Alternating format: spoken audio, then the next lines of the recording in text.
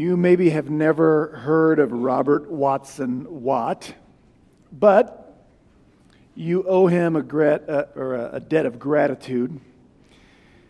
He is the man who invented radar, and he developed that technology to help planes see when it's cloudy or dark or whatever, but it was developed just in time to help England win the Battle of Britain against the Nazis in World War II. His invention allowed the British to see those Nazi bombers coming before they arrived and scramble airplanes, fighter jets into the air. And they won the Battle of Britain largely because of Watson Watt's invention. He was knighted. He is Sir Robert Watson Watt.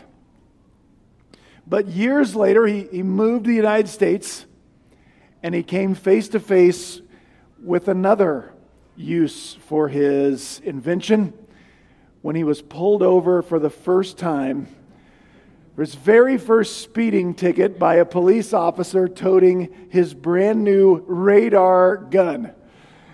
And apparently he told the officer, "Had I known what you were going to do with radar, I would have never invented it." And then he wrote, also with tongue-in-cheek, the following poem. He wrote, "Pity Sir Robert Watson Watt, strange target of this radar plot, and thus with others I can mention the victim of his own invention. His magical all-seeing eye enabled cloud-bound planes to fly, but now, by some ironic twist, it spots the speeding motorist and bites, no doubt with legal wit, the hand that once created it." That is kind of a funny example of something we want to talk about today: reaping what you have sown. Does that concept, sowing and reaping, planting and then harvesting, what goes around comes around, does that concept still hold in an economy of grace? What I mean is, in this book of Galatians that we've been studying for some time, and we will finish next week, we've studied this message that Paul is defending in this book. Paul used to travel around and share this amazing but scandalous message that he once summarized this way: believe in the Lord Jesus and you will be saved. So Paul, he taught this message that what causes you to be justified before God. And we studied the word justification, which means it can be thought of as what causes someone to change the way they view something. So if God looks at you and sees you as a sinner, unworthy of eternal life, what causes him to change that way he sees you is not when you improve. It's not when you quit sinning. It's when you believe that Jesus suffered under the punishment you deserve for your sins. Just faith alone. It's this free gift of God's grace. To the Ephesians, Paul wrote it this way. Actually, we'll get there. We'll get there. I'm getting ahead of myself. I'm excited this morning. Does sowing and reaping in an economy of grace, is that still a concept that holds any water? Do we still reap what we sow? Well, for sure, if you have been redeemed by the sacrifice of Jesus on the cross, if you've been declared righteous, justified by that free gift of God's grace He promises to give to all those who believe, there are some things you will never reap. You will never, not for 1 second, for the rest of your life and for all of eternity, be separated from the love of God that you have in Christ Jesus. You will never face punishment or condemnation from God for your sins. You never have to worry about hell and eternal punishment.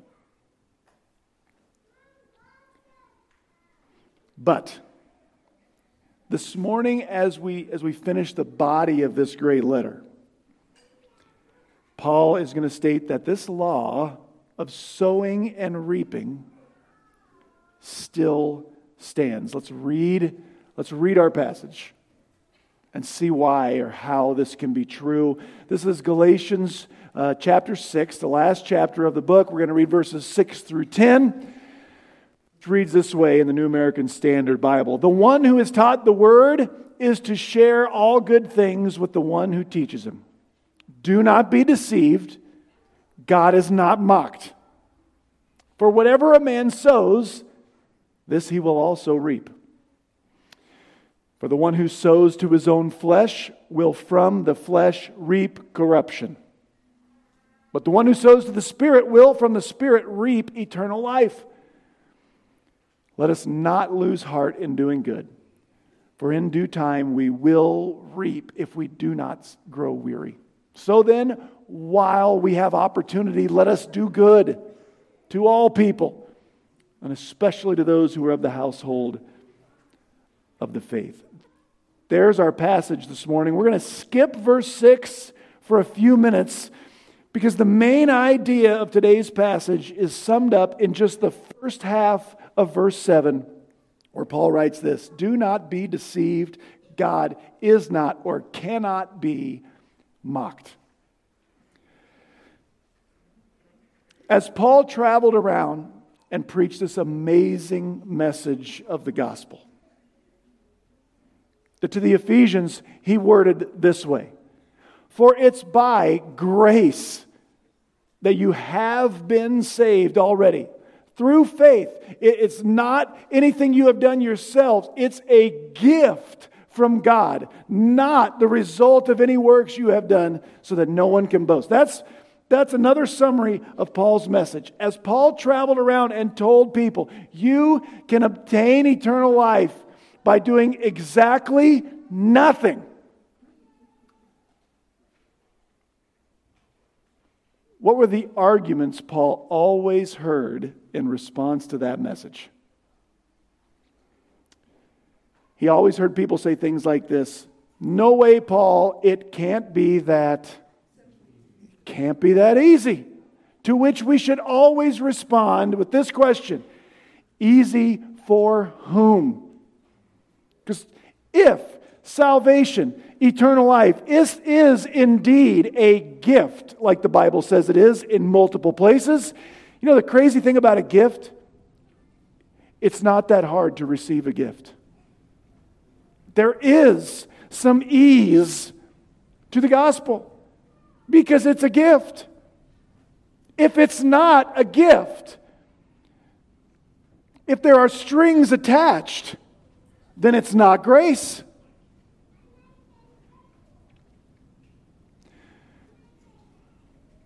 So my salvation was very easy for me.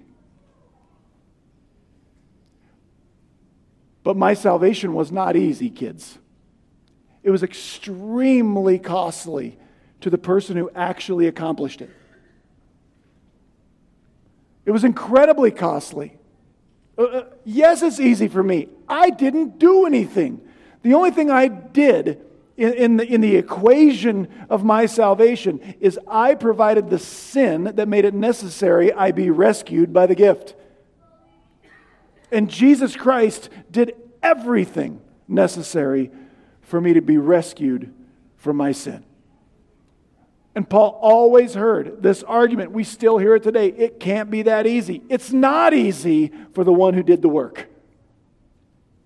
A related argument Paul often heard would go something like this: so you are telling me, Paul, that I can believe in what Jesus did on the cross, and then whatever sin I sin later on, I still have eternal life? Do you know what the answer to that question is? It's yes. It's yes. That's really hard for us to understand. And sometimes hard to believe. Now, that's not to say everyone who understands the story of the cross and the empty tomb and that Jesus died instead of sinners, everyone who understands that has not received the gift of eternal life. That's very important to understand. You can understand why Jesus went to the cross and never have accepted that for yourself.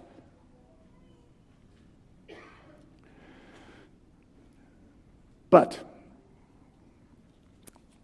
be that as it may, if you have accepted that for yourself, your future sin cannot undo the salvation you did not earn to begin with. You didn't get a declaration of righteousness because you're actually unrighteous, so future unrighteousness cannot mess it up because that wasn't part of the deal to begin with. Doesn't that sound like a system that could be easily abused? It's okay to be honest. You're in church. Doesn't that sound like God has created a system whereby God is going to be taken advantage of? That people are going to abuse that grace, pull one over on God? It might. That's why Paul wrote this paragraph. Because Paul, if you have that concern, Paul wants you to hear something. Paul wants you to hear this. Hey, don't be deceived. God is not going to be mocked. God's going to be just fine. Don't worry about God. When you feel like it cannot work this way. Because if it works this way, then God is being made fool of. Which Paul wants you to hear this. No, he's not. Don't be deceived. God cannot be mocked. Paul apparently heard this argument. What you're saying, Paul, is people can sow to their own flesh and still reap eternal life. Paul says, don't worry about this system. If it's true, it's true. Depend upon it. But how many of us have abused God's grace? You ever think things like, well, He's got to forgive me. I'm not the only one, right?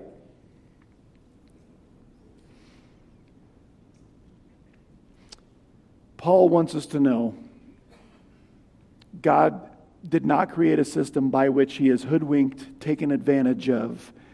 And there are a few reasons.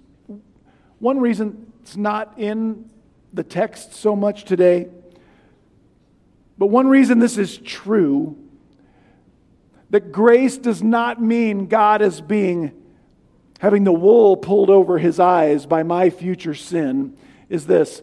We feel like that's true partly because I don't think we really can understand the massive price of justice that has already been paid for all of our sin. See, we feel like grace can't work that way because that person who does that despicable thing needs to pay. And you know what? The reason we feel that way is because that's true. That's what justice requires. That's what the cross is for, though. Justice was absolutely secured and served and carried out, just not on the sinner. But God is not being taken advantage of when we run around sinning, even when we are forgiven, because God is completely satisfied with the amount of His wrath that He already poured out for that very sin. It seems unreasonable to us because we live in time, right? We think, well, yeah, but my next sin, I've already been forgiven now, but my next sin, surely I can't just get away with that. God is outside of time.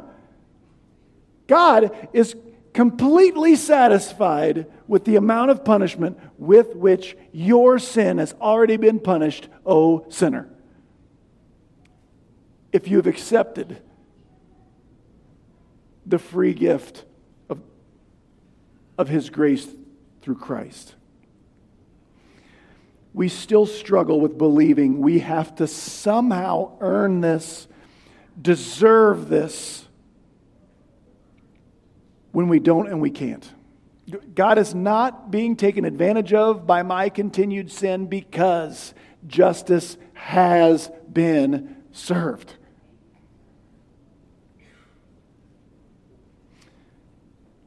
Another reason God is not taken advantage of by my continued sin is because of the purpose for which we are saved.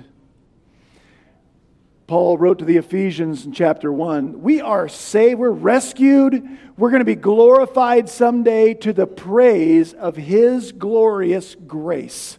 Never for 1 second is anyone going to be in heaven because they were good enough to get there. And man, I made it because, man, you should have seen how much better I got while I was down there. We are going to be there to make God look gracious. So don't be deceived. God's not being mocked by grace. He knows what He's doing. But there's another reason why we should not be deceived. We should not think we can get ahead by abusing God's grace. There's another side to this argument. Another reason why grace does not mean that God's being outwitted when we accept His grace comes in the second half of this verse. Paul says, do not be deceived. God cannot be mocked. People reap what they sow.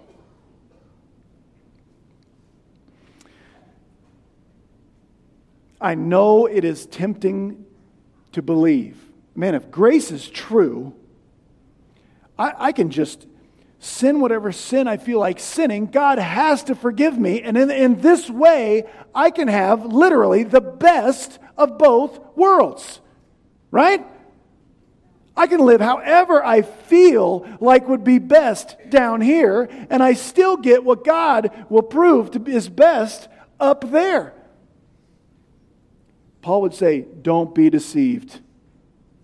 God is not mocked. People still reap what they sow. Just because there are certain things you will never reap for the sins you have sown on this earth, the ones I already talked about, that does not mean all consequences of sin don't happen on this earth, because they do. Do not be deceived. God is not mocked. We tend to reap what we sow. This is taught repeatedly throughout the Scriptures, both Testaments. Obviously here in the New Testament, if we go backward in the Old Testament, we see this is just true. It's what God built into what's called natural law, the way the world works. And I know you can think of exceptions where this person who seemed like a pretty good person had it really bad, or this other person who's a real jerk and seems to have it all, but you don't know the whole story. People reap what they sow. It's just a general truth of life. God told Israel once, if you sow the wind, you're going to reap the whirlwind. Right? You plant worthlessness, you should expect a harvest of worthlessness. Haggai, I have kind of an unnatural love for the book of Haggai. Quickly, the story of Haggai is Israel, because of they had planted unfaithfulness under the law. God used the Babylonians to rip them out of the promised land, send them into captivity in Babylon. Years later, God transplants them back to Jerusalem and gives them their first job. Go back there and build my temple. But that's not what their first job was when they got back there. They started building their own homes, their own little kingdoms, taking care of themselves. And in chapter 1, through the prophet Haggai, God said this, "Is it time for you yourselves to dwell in your finely paneled houses while my house lies desolate?" The answer to that question is no. So God says, "Now, therefore, here's what's going to happen. Consider your ways. You have sown much, but harvest little. You eat, but there's not enough to be satisfied. You drink, there's not enough to become drunk. You put on clothes, but no one's warm enough. And he who earns wages to be put into a purse with holes." Do you hear what God is saying? You guys are having a rough time down there, aren't you?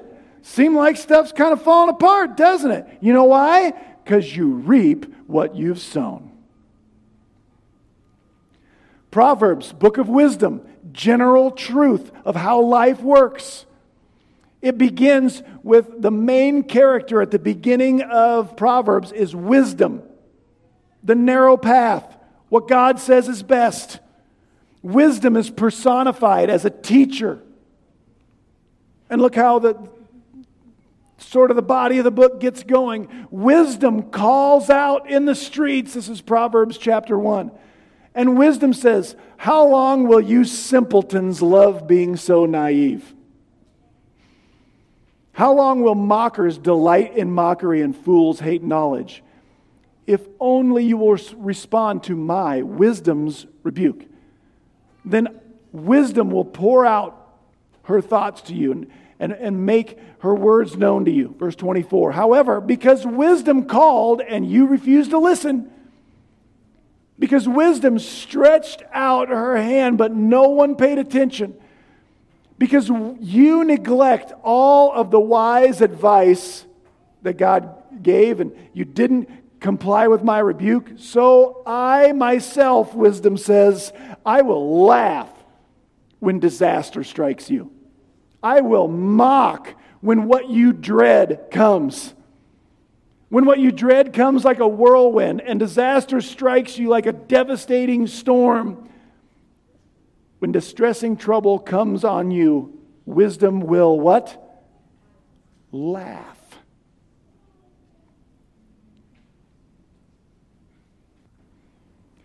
The concept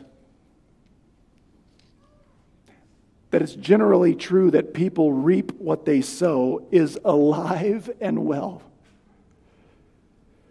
Just because there are some consequences of sin I may never face by the wonderful grace of God does not mean I am getting away with being unwise, with ignoring what God says is best. You know, God didn't tell us the best way to live because my ability to live according to the best way gets me to heaven someday. That's not true. But God did tell me the best way to live so that A, I would primarily understand I need saved from my inability to do that well, but B, so I would know the best way to live. It's not, I thought for years and years that God was the fun sucker in the sky. Right? If I lived the way He wanted me to, I was going to be lame. Right? And I am, but it's not God's fault, right? God tells us the best way to live because God knows what's actually best.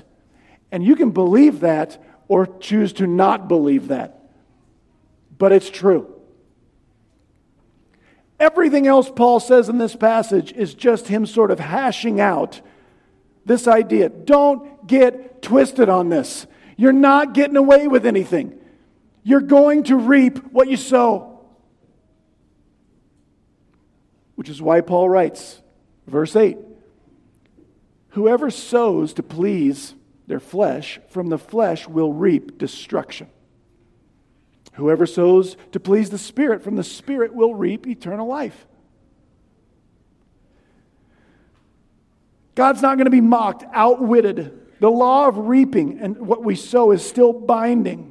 And so Paul says, if you just sow to your flesh, well, what's that mean? Fortunately for us, Paul's already told us.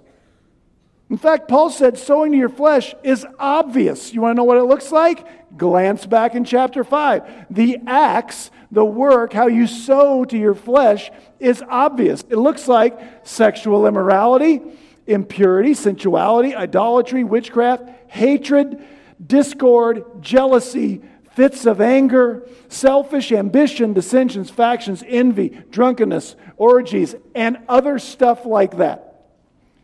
Paul says, if you sow that stuff in your life, please don't think you're getting away with it.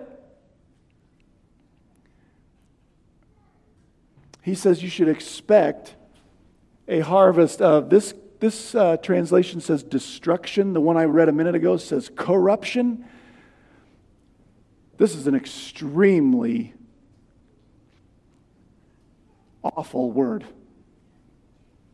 The Greek word is phthora, which is a fun one to say, but it's a terrible word to think about.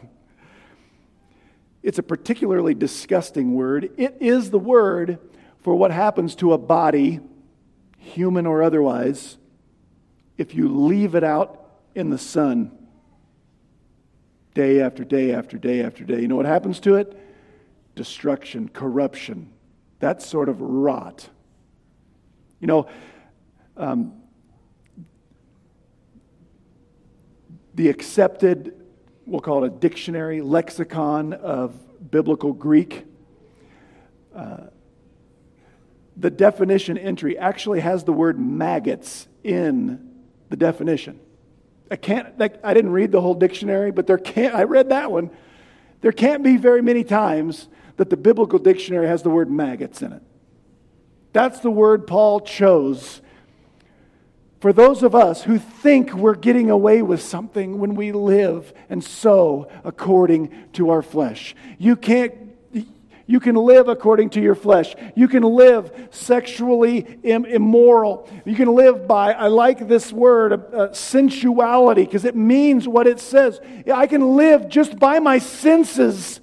I can live and make my decisions to just do based on what I think will feel good, look good, smell good, taste good. I can live that way.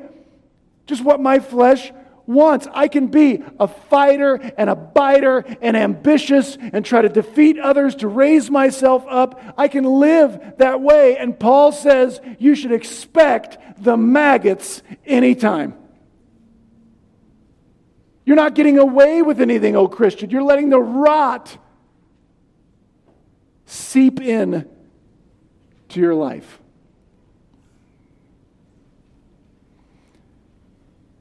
But Paul motivates us positively too. Because Paul says, sowing and reaping isn't just negative, it's also positive. Whoever sows to please the Spirit. What does that look like? Paul told us a chapter ago. Love, joy, peace, patience, kindness, gentleness, goodness, faithfulness, self-control. If that's what's being sown in our life, Paul says, you will reap from the Spirit eternal life. That is not Paul saying how well you do stuff determines whether you have eternal life. He just says you are planting what will be harvested there. But not just there, we can get it right now today. It is generally true. The more good we sow, the better we will have it here in some way or another. This is not the prosperity gospel. Hang with me here. This is not me telling you if you are good, God will bless you in the ways you desire to be blessed. But it is God saying, you sow to the Holy Spirit, let Him be in charge. It will always, always, always have been worth it.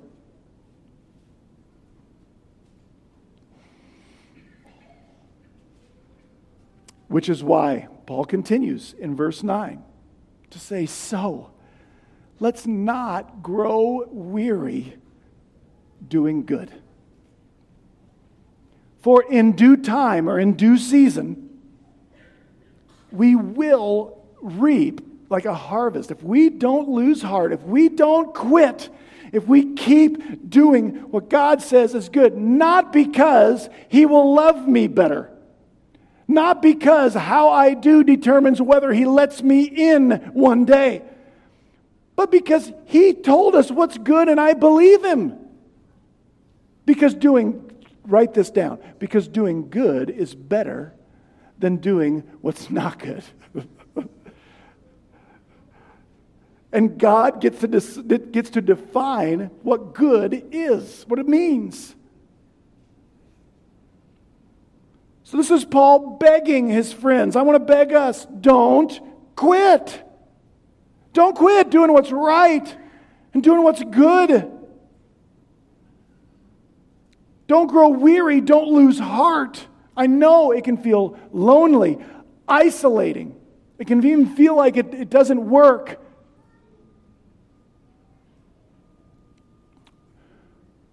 There's a major source of motivation here.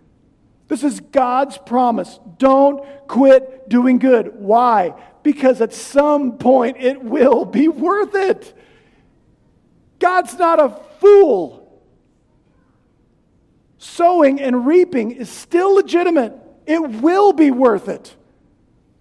But I love that Paul, under the inspiration of the Holy Spirit, uses an agricultural illustration here.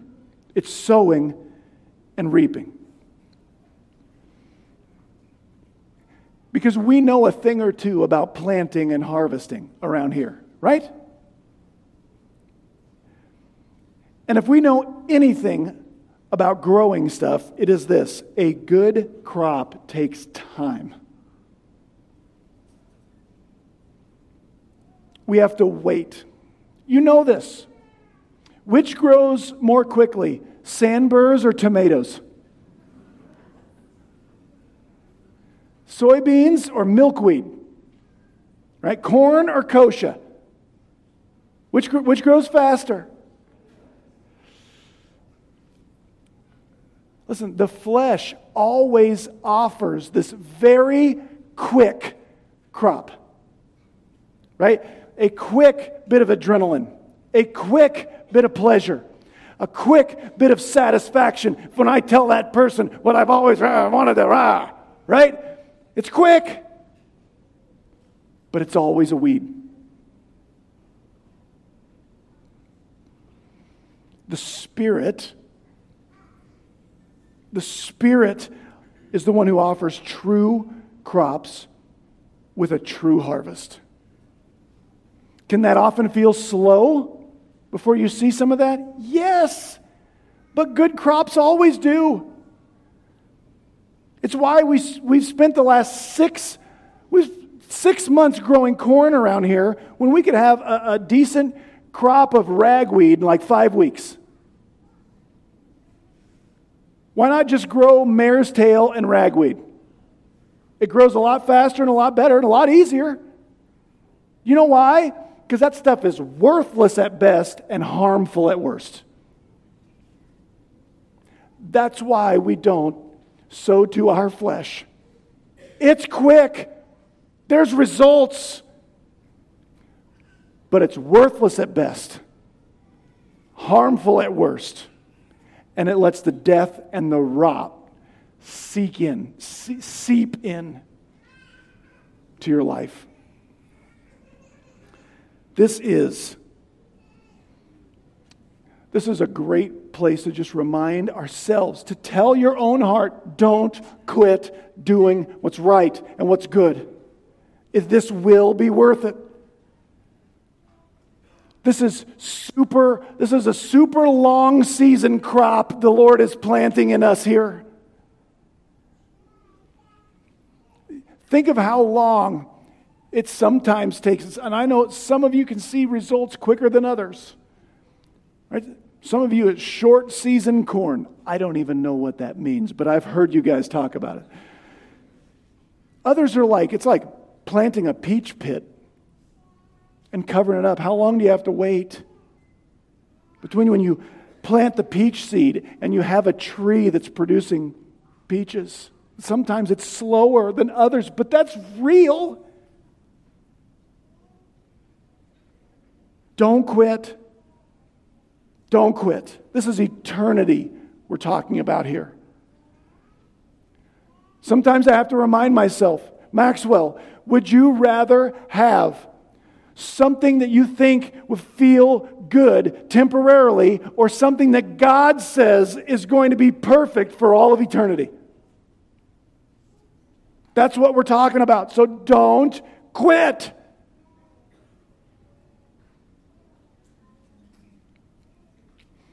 I know it sometimes feels like, but if I live by that fruit of the Spirit list, it will not get the results. I cannot do that in my situation. I have got to do this other thing. That will not work.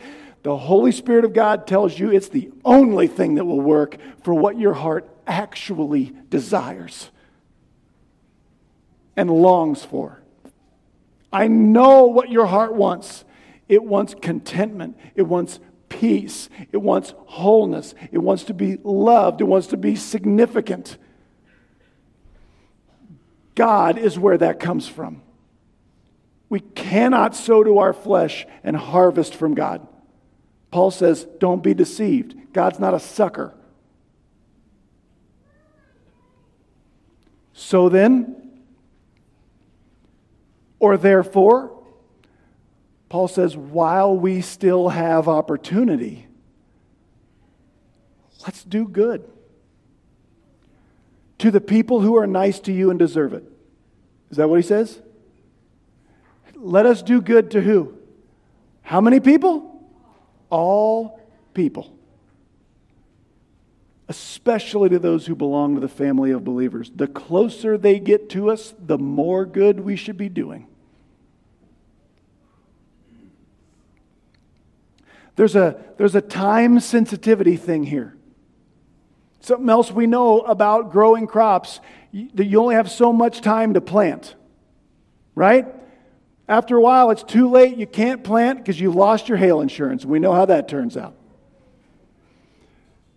You only have so much time to plant. A time is coming for you and for me where we will be unable to do any more good in this life. This happens in more ways than one. How many of you are dealing with some frustration that you can't do all the good things you used to be able to do just physically? Anybody? So while we have time, Paul says, let's do some good. Let's plant some encouragement. Let's sow some evangelism.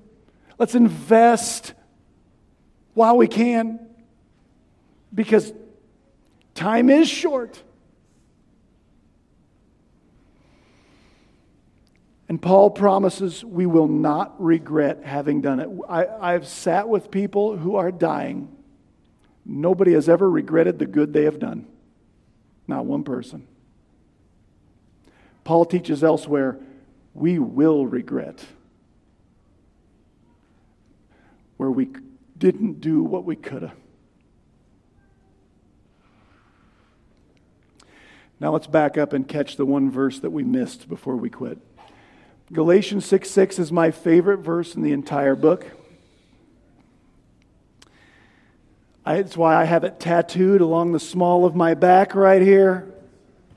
Because it is one of the verses in Scripture that encourages all of you to pay me a salary. Can I get an amen this morning? Yes. Paul writes, the one who is taught the word, that's you, is to share all good things with the one who teaches him, that's me. Let's let that soak in. No, in all seriousness, what is this verse doing here? The commentators all ask this question. It seems very out of place. When we come to a verse of Scripture that seems out of place, here's the mindset we have to get into. It's not out of place. We just haven't figured out why. Because the Holy Spirit inspired this thing. Here's what this is doing here. This is actually should be a result of what Paul will teach next. Paul is about to launch into this idea of, look, don't you want to take this thing seriously? Like, yes, you're saved by faith alone, a free gift of God's grace. Yes, there are certain ramifications you'll never face for your sin, but God's not a sucker. Like, don't you want to do good while you can? Don't you want to be serious about this thing? Well, if the answer is yes, Paul says, you should get somebody and take care of them so that person can be free to teach you how to do it well. That's what this is doing here. That's what I'm doing here. That's why this is my main job. I would tell you this doesn't go just for me. When's the last time you really think your kid's Sunday school teacher? Is that just babysitting, or are they teaching the Word to the most precious resource you have? What do we do for people who teach us the Word in song?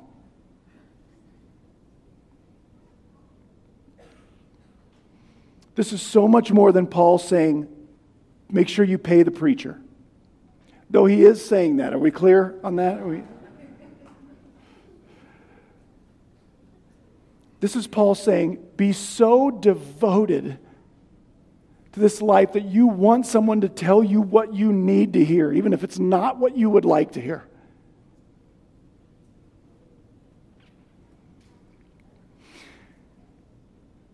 Have someone in your life who will help you understand how to invest the only life you got.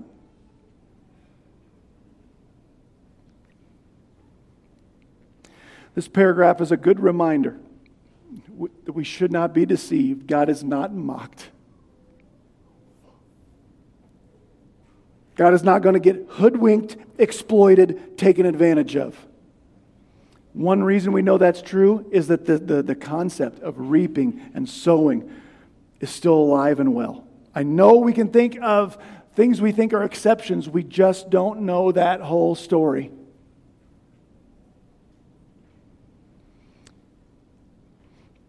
This is not me promising you that if you behave better, God will give you more money and He will make sure that you are not sick. Please don't think that's what I'm saying. That stuff makes me sick. But this is God promising it will be worth it. And it can be worth it in your own heart. Like today, this week. You can begin to feel the positive ramifications of sowing to the Spirit. You will feel that even if your financial troubles don't turn around and your health doesn't improve.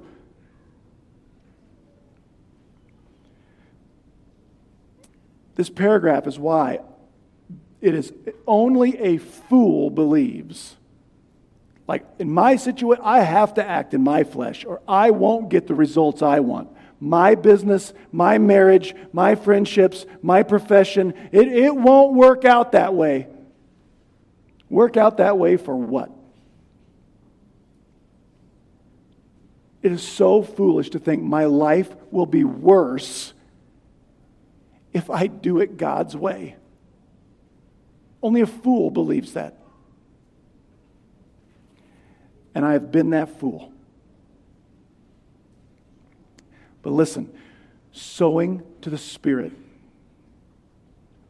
being a man or a woman that grows love and joy, and peace and patience and kindness and gentleness and goodness and self-control, that is an encourager, that is a blesser, that will begin to give your heart, even down here, what it really desires. It will. That's why Stephen, the church's first martyr, controlled by the Holy Spirit, when he was being stoned to death, he had such peace in his heart, he could look at the men throwing the rocks at him that were killing him and say, oh God, would you forgive them? They don't know what kind of mistake they're making. Can you pursue them, God? That's peace. It's the peace that let Paul write when he was in a Roman prison, write to the Philippians and say, I know I can do this prison sentence. I can do my eventual execution. I can do all things through Christ who gives me strength.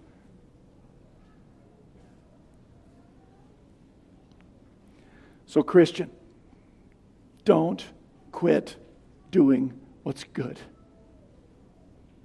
You can't have the best of both worlds if the best of this world includes what the Bible says is unwise, is the broad path, is the path that leads to destruction. Just because your soul may be saved doesn't mean tomorrow will be saved from the destruction that comes from thinking, I don't have to reap what I have sown. Don't quit, oh Christian. It will be worth it. You have God's promise of that. Let's pray. Oh God, I stand before you as a certified grace abuser. And I stand before a room filled with them. God, would you burn into our hearts this morning, first, that we are saved by faith in Jesus Christ and by a free gift that you have given. But then will you burn into our minds and into our character that God cannot be mocked, that we will reap what we have sown, that sowing to our flesh will always lead to regret and rot, and sowing to the Spirit will always have been worth it. Because you are fair and you know the way this works best. This is a simple message, but one that we need. So help us hang on to it while we leave this morning, Lord. In Jesus' name, amen. Stand with our musicians. Let's finish our time together.